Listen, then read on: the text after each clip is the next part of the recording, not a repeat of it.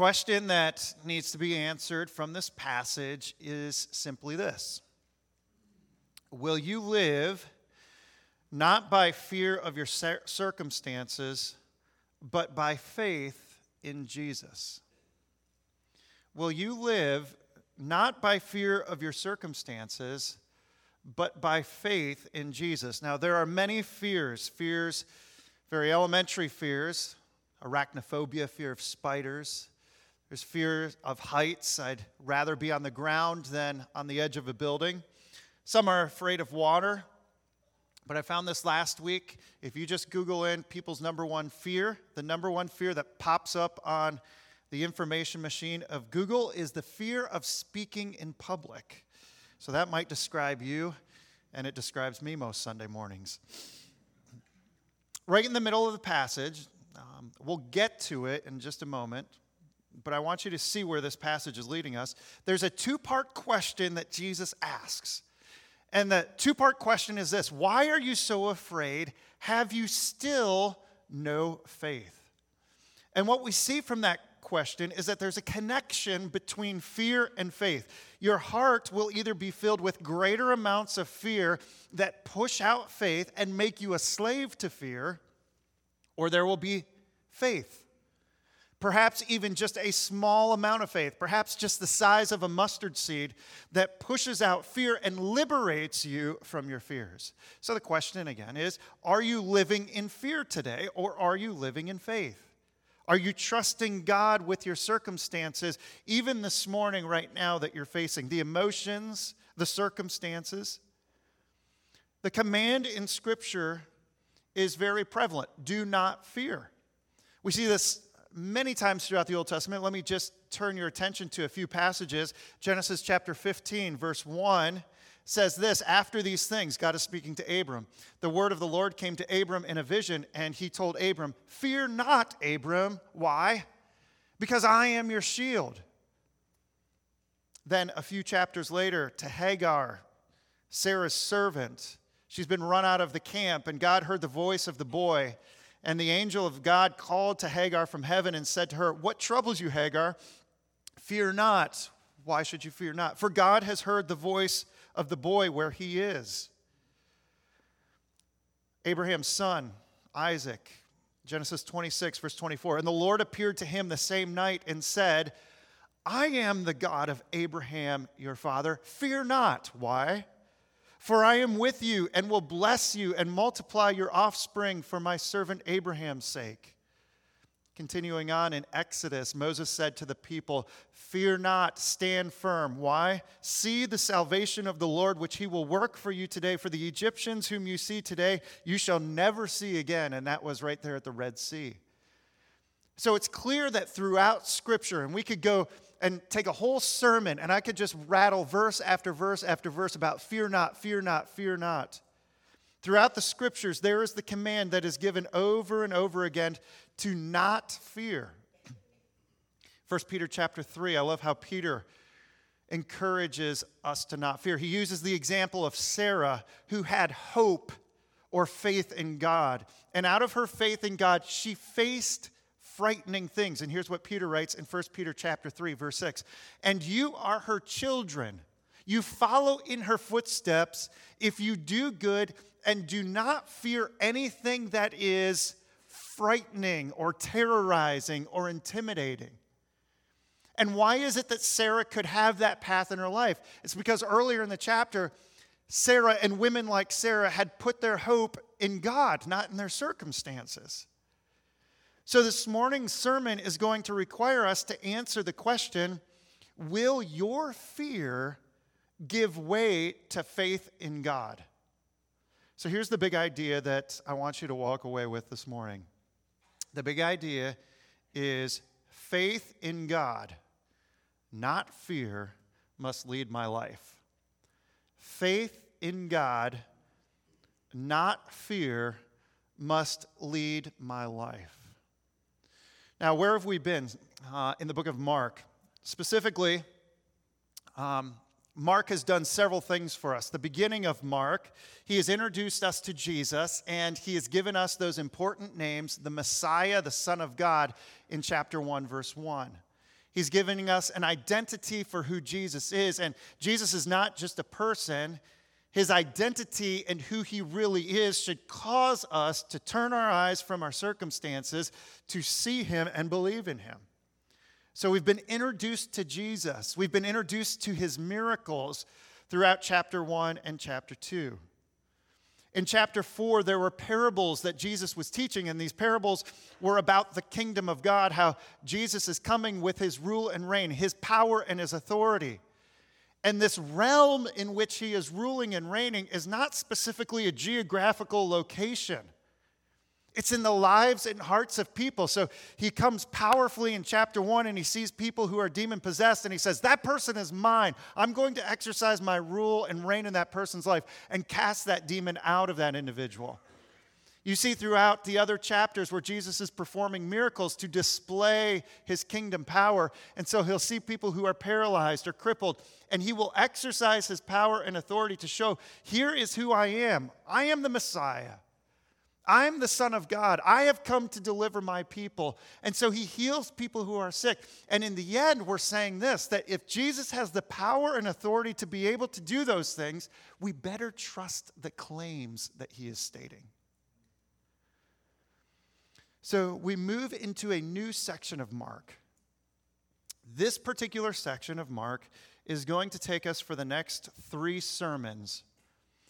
We are going to see Jesus' power in 4 different realms. We talked about kingdom. A kingdom has a realm. Well, we're going to see more aspects of his ruling power in these realms. These 4 realms that we'll see over the next few weeks as we study out Mark are the realms of nature. That will be today. Then in 2 weeks, we're going to see Jesus' power in the realm of demons as we look at the maniac in Gadara. And then the following week, we will see Jesus' power over disease and death. In each of these stories, his power is pointing back to this reality that for the disciples is being hidden yet slowly revealed. It's not fully revealed, but there's this continuing revelation of who Jesus is, that he's no ordinary man. We are seeing that all of these miracles and all of these stories point to the undeniable truth that he is divine in essence. Jesus is the Son of God. And in particular, concerning today's story, if he is the Son of God, our fears should and can give way to faith. Some of you are wrestling with fear this morning, fear of the unknown, fear of what's going to happen. As we look at this passage, we get through it, we want our eyes on Jesus, the Son of God, knowing that our fear and our circumstances can give way to faith in Jesus.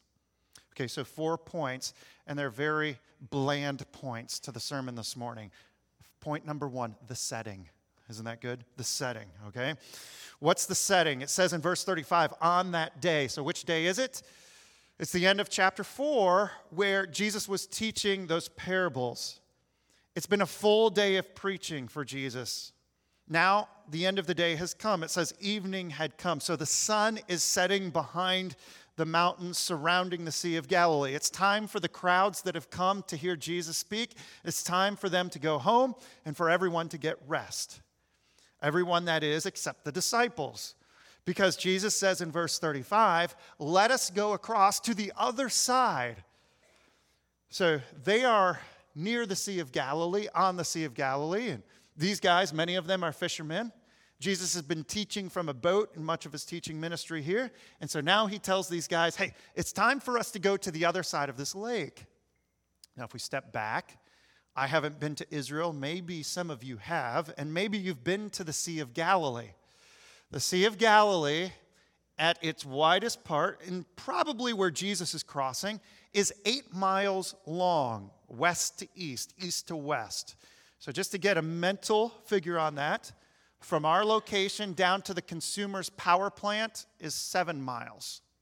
So if we go up to Brucker, just up the road here, and you go down to the water and you look all the way down the beach line, and then you see the smokestack coming up or the steam stack, that's about 8 miles wide.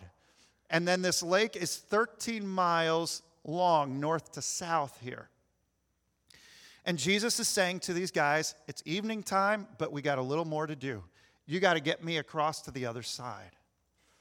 They get into this boat, and it says that other boats were with him in verse 36. So it's not just the disciples and Jesus, it's several boats that are along with him as they go out there. Out of curiosity, what could this boat have been like? Many commentaries include this in this passage here, that in 1986, archaeologists discovered a boat that was at the bottom of the Sea of Galilee that was dated back to around the 1st century. And this boat is approximately 26 and a half feet long, 7.5 feet wide, and 4 feet high.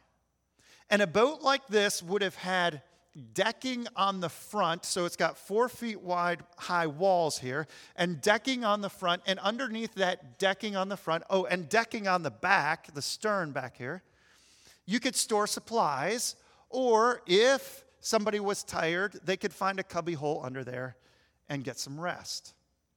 In verse 37, here's the setting still.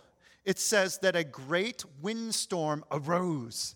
And the way that this language is presented here is meant to tell us that this was spontaneous. This wasn't something that they looked off to the horizon and saw a dark cloud coming. Remember, it's night. This is something that kicked up without any warning. And this can happen on the Sea of Galilee because of its geography. The Sea of Galilee is approximately 700 feet below sea level. Now, Death Valley is 282 feet. And you know that the lower you go below sea level, the warmer the temperatures can get. And so you have this lake that is deep below sea level, but it's surrounded by mountains all around it. And what can easily happen is if the temperature and the weather patterns are just right, you have cooler air up on top of the mountains, warmer air down on this lake that's below sea level, and if the wind pushes just correctly, that cool air from the mountains can fall off down into gorges and get a kind of a tunneling effect and hit the warm water, and you have this tempest that can kick up real quick. People along the Sea of Galilee say that this is somewhat normal. And so here is Jesus with his disciples in a boat in verse 37 at night, and a great windstorm has risen. And it says in verse 37 that waves are splashing over this boat that has 4-foot high walls, and it's coming into the boat. Now, if you've been out canoeing, you know that water in the boat is no big deal. That happens all the time. But you know that if there are big waves on the lake kind of splashing over the edge of the canoe, that canoe has a threshold to it. Once there's too much water in that canoe, it's going to cause it to sink down to the bottom of the lake and be buried there. The same is going on with this boat that is manned by fishermen who are no strangers to the sea. They know what these boats can handle. And it says that the waves are breaking into the boat so that the boat was already filling. Now, here's a picture of the sea. Here's a picture of water. And water is a theme that is regularly presented in Scripture. I shouldn't say regularly because it's only a few episodes, but when it's presented, it can be a destructive agent. You think about Genesis 6. When God looked at the world and it was filled with wickedness, he sent water as a form of judgment. You look at Exodus chapter 14, where God parted the Red Sea to give his people a path of deliverance from the Egyptians. But in the second half of that story, God used the water to swallow up Egypt's army as a form of judgment. And here are the disciples out on the water, and all of a sudden the water has kicked up and it is beginning to swallow their boat. And where's Jesus in the midst of all this?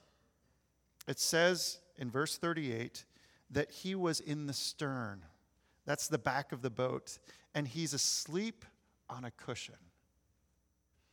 And many of you are thinking, man, if I was out on a lake at night with waves that were just pounding up against the boat, and guys yelling back and forth to each other, barking out instructions, saying, help me with this, get that bucket over there, get the water out. How is it possible that Jesus could possibly be falling asleep in the back of the boat right now?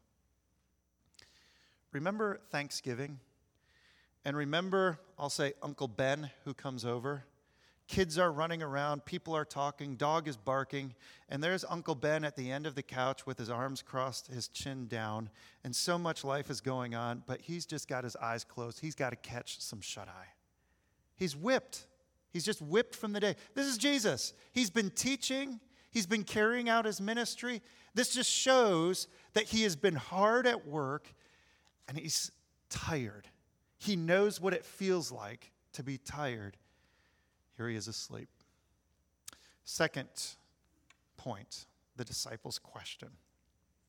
In the middle of verse 38, above everything that is going on, the disciples move to the back of the boat. They find Jesus there asleep. And here you see in the middle of verse 38 their question. Teacher, do you not care? And I imagine that question was not stated with the kind of volume that I just gave to you.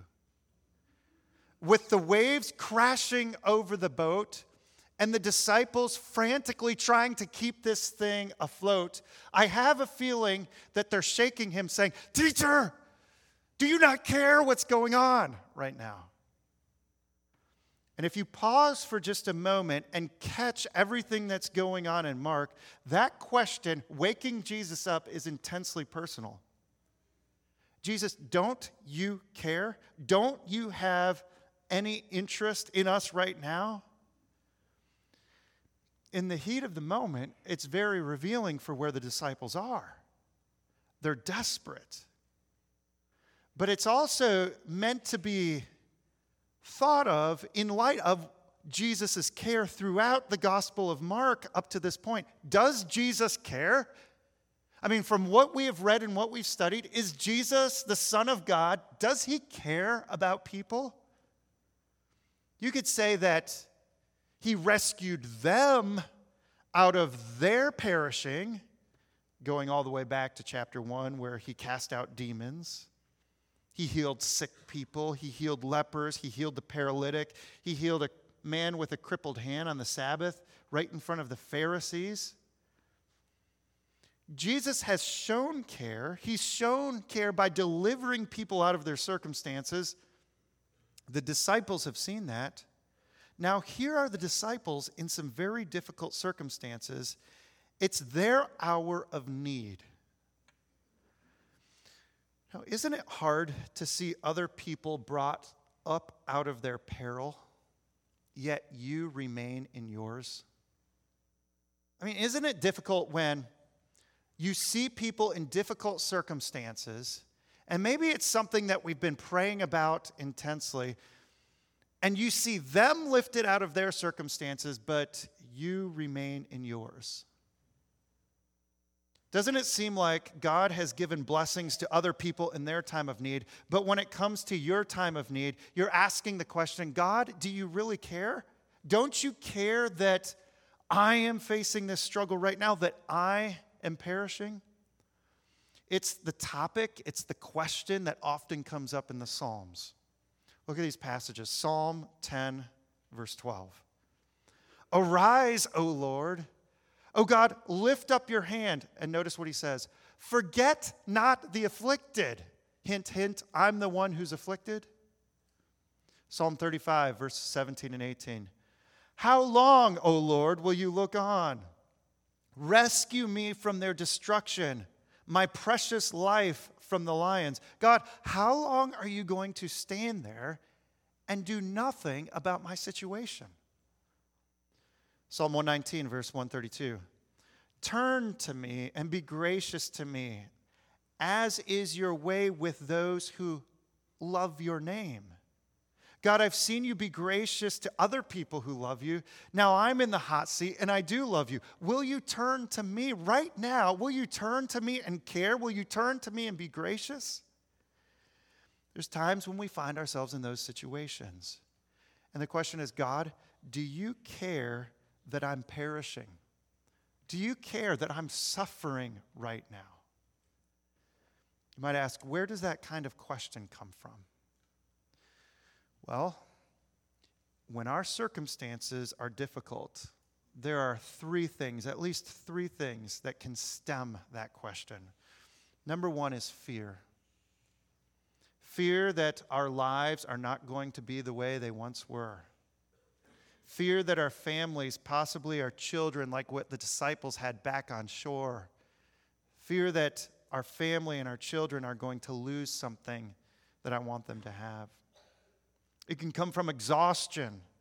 Here are the disciples at the end of a busy day, having carried a demanding schedule. The needs, the crowds, they never stop, and here's exhaustion just pressing in. It can come from frustration. Here are sailors who have been out on the sea, and they can't fix this situation themselves.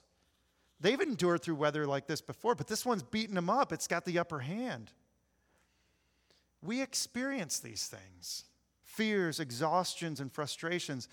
And you could say even maybe right now, wherever you're at, you never picture yourself in 100 years staring at the circumstances that feel as though they are going to swallow you up and take you down to the bottom of the lake. It's as though the circumstances are going to get the last laugh. And you know God is almighty. You know that Jesus is the Son of God. And you're like, I'm trying to trust him. God, do you care that I am perishing? Does God care for his people? That's what the disciples want to know.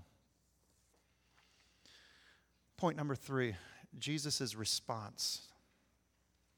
Jesus' response. Jesus responds in two ways. His first response is in verse 39, where it says that he awoke and he rebuked the wind. Where have we seen that word rebuke up to this point in Mark?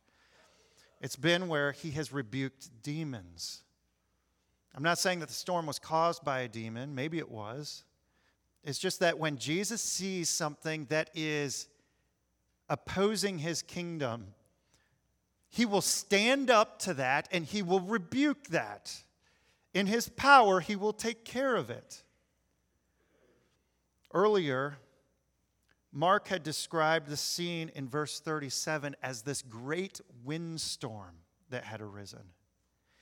Jesus speaks up in verse 33 to this great windstorm, and with 3 words he says, "Peace, and be still." That's all he has to say. And in verse 39, it says that there was a great calm. The wind ceased, and there was a great calm. What's Jesus doing? He's revealing his divine essence. He's revealing that he is God in the flesh by exercising power over creation, over the wind and over the sea. And as you look at the Bible, it's only God who can control these elements of nature. You go all the way back to the beginning of your Bible, and you see that it's by God's word that creation comes into existence. He speaks, and there's light. He speaks, and there's a separation from the waters. He speaks, and then there's land. He speaks, and then there's the sun, moon, and stars. He speaks, and then there's fish and birds. He speaks, and then there's man. God uses his voice to bring nature into existence. He uses his voice to take that which is chaotic and bring it into structure. This is God who is speaking to his nature, and he's coming to it, and he's just saying with 3 words, "Peace, be still," and it heeds his commands. In Exodus, you see God just simply bringing nature as he chose to bring it with the plagues.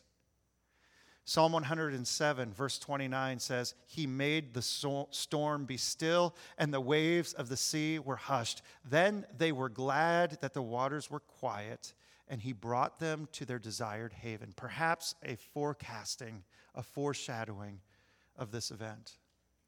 As the one who instantaneously exercises control and power over the wind and sea, Mark is presenting Jesus in such a way that helps us see him for who he is. He is the Son of God who has authority over nature. This is the realm now that we're seeing Jesus rise up over and say, "Even that is mine."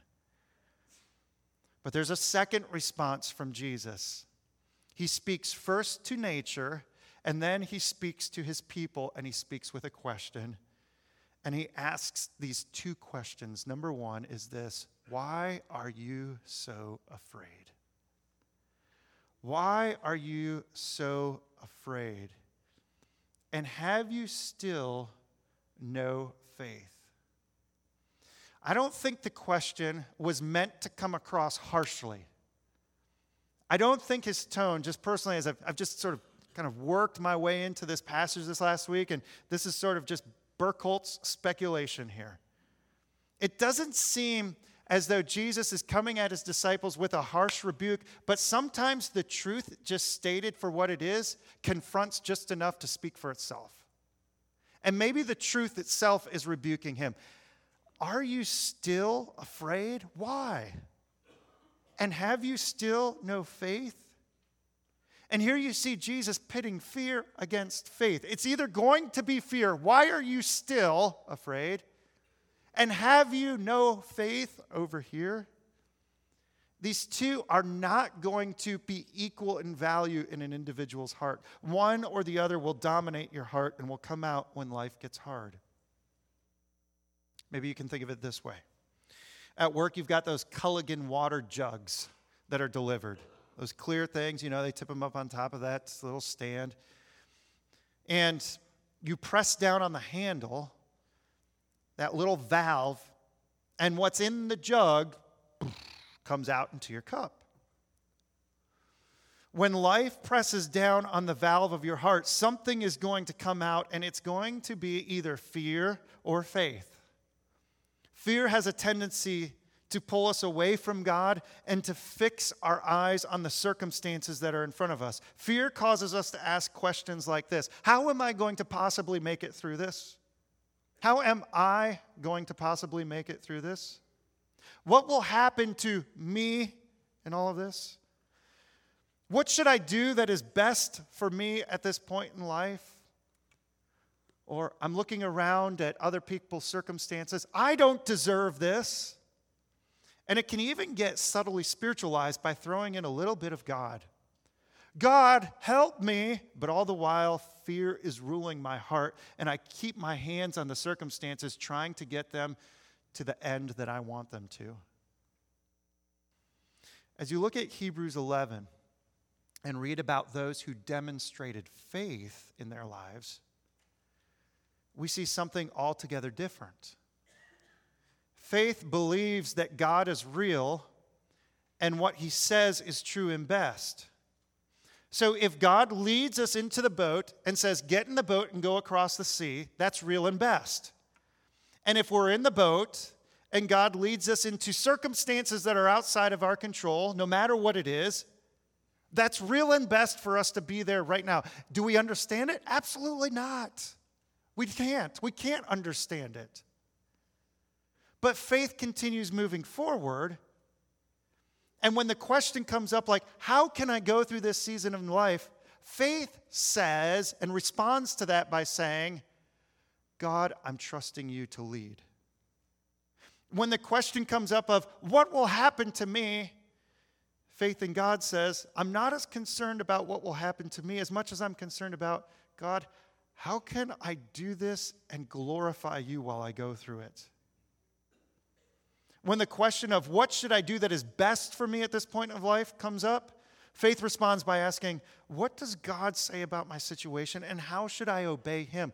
You see, faith is taking our gaze away from the circumstances that are going on here and saying, okay, they're present right now, but God, in the midst of those circumstances, I've got to lift my eyes off of them, and I have to be thinking and trusting and focusing on you. So where are you right now? What or who is leading you?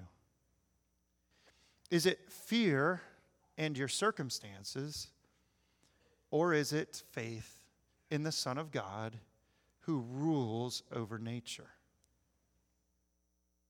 Point number 4, the disciples' second question.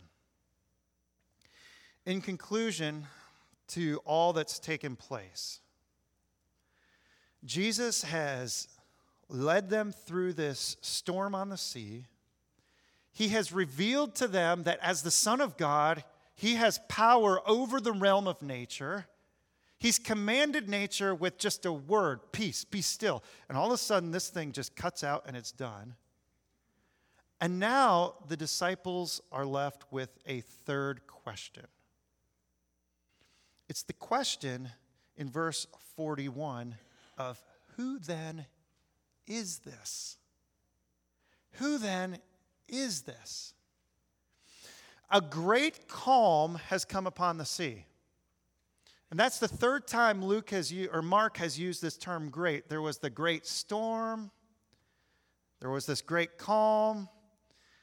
And now in verse 41, sorry, I got things mixed up a little. Now there's this great fear as they're asking this question. This great internal, I don't think it's fear as in phobia of Jesus. It's this growing respect. It's this growing awe for who Jesus is. And they're asking, who then is this that even the wind and the sea obey him? It's the second time that this question has been asked. Back in chapter 1, Jesus is teaching in the synagogue. It's powerful. People are listening. And then this guy presents himself with a demon in him, throws himself down on the ground and starts, just making a disruption. Jesus rebukes the demon flees, and the people respond and said, who then is this guy? Who is he that he can do that? And here are the disciples asking the same question. Who is he?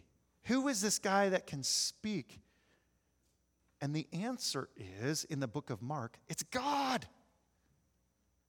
This is the revealing that Mark is making. We've read the rest of Mark, so we know what the answer is, but the disciples are struggling with this all along, and Jesus is slowly revealing his nature.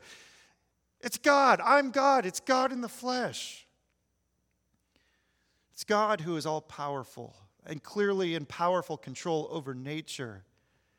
And he is bringing in his kingdom. His power and strength is with him. And he will take his power and deliver you from the greatest perishing you and I could ever face. That's what the disciples are at. We're perishing. Do you care? Here's Jesus coming. And yes, he does care. And yes, he does deliver from perishing. John chapter 3, verse 16. For God so loved the world, and how did he love the world? He loved the world in this way, that he gave his only Son, that whoever believes in this Son should not perish, but have eternal life. If you're here this morning as a non-Christian, your greatest problem is not your circumstances right now. Your greatest problem is that you stand before Almighty God guilty before him because of the sin that you have committed against him. I've been there. We've all been there. That's your greatest problem, because God in his holiness rightly renders a verdict against all sin, saying judgment, judgment, judgment. And the right judgment that we all deserve is eternity in hell forever and ever, because we've sinned against Almighty God. But here is God who is saying, I will save those who are perishing. How will they be saved? By placing their faith in Jesus, who took the judgment for those sins that we've committed. The greatest need that you have right now is belief in Jesus as the Son of God who saves you from eternal perishing. Christian, if you believe that Jesus is the Son of God who rules over nature, then this morning, why are you still afraid? Have you still no faith? The big idea is then, let fear give way to faith. And what is it that you're struggling with this morning? What is it that you are fearful of this morning? Here's how the psalmist responds in Psalm 56, verses 3 and 4. He says, when I am afraid, here's what I do. Here's what I need to do. I put my trust in you. In God, whose word I praise. In God I trust. I shall not be afraid. What can flesh do to me? What can anything do to me? Jesus, the Son of God, who rules over nature, he cares for me. Some of you are facing fearful times. It's the relationship. It's the health issue. It's the doubt you are struggling with. And here is Jesus who says, I care. And he asks you, why are you so afraid? I'm here. Have you still no faith? So for us, we close with this thought. We trust the Son of God, and we will let fear of circumstances this week give way to faith in Jesus, who is our Savior. Let's pray.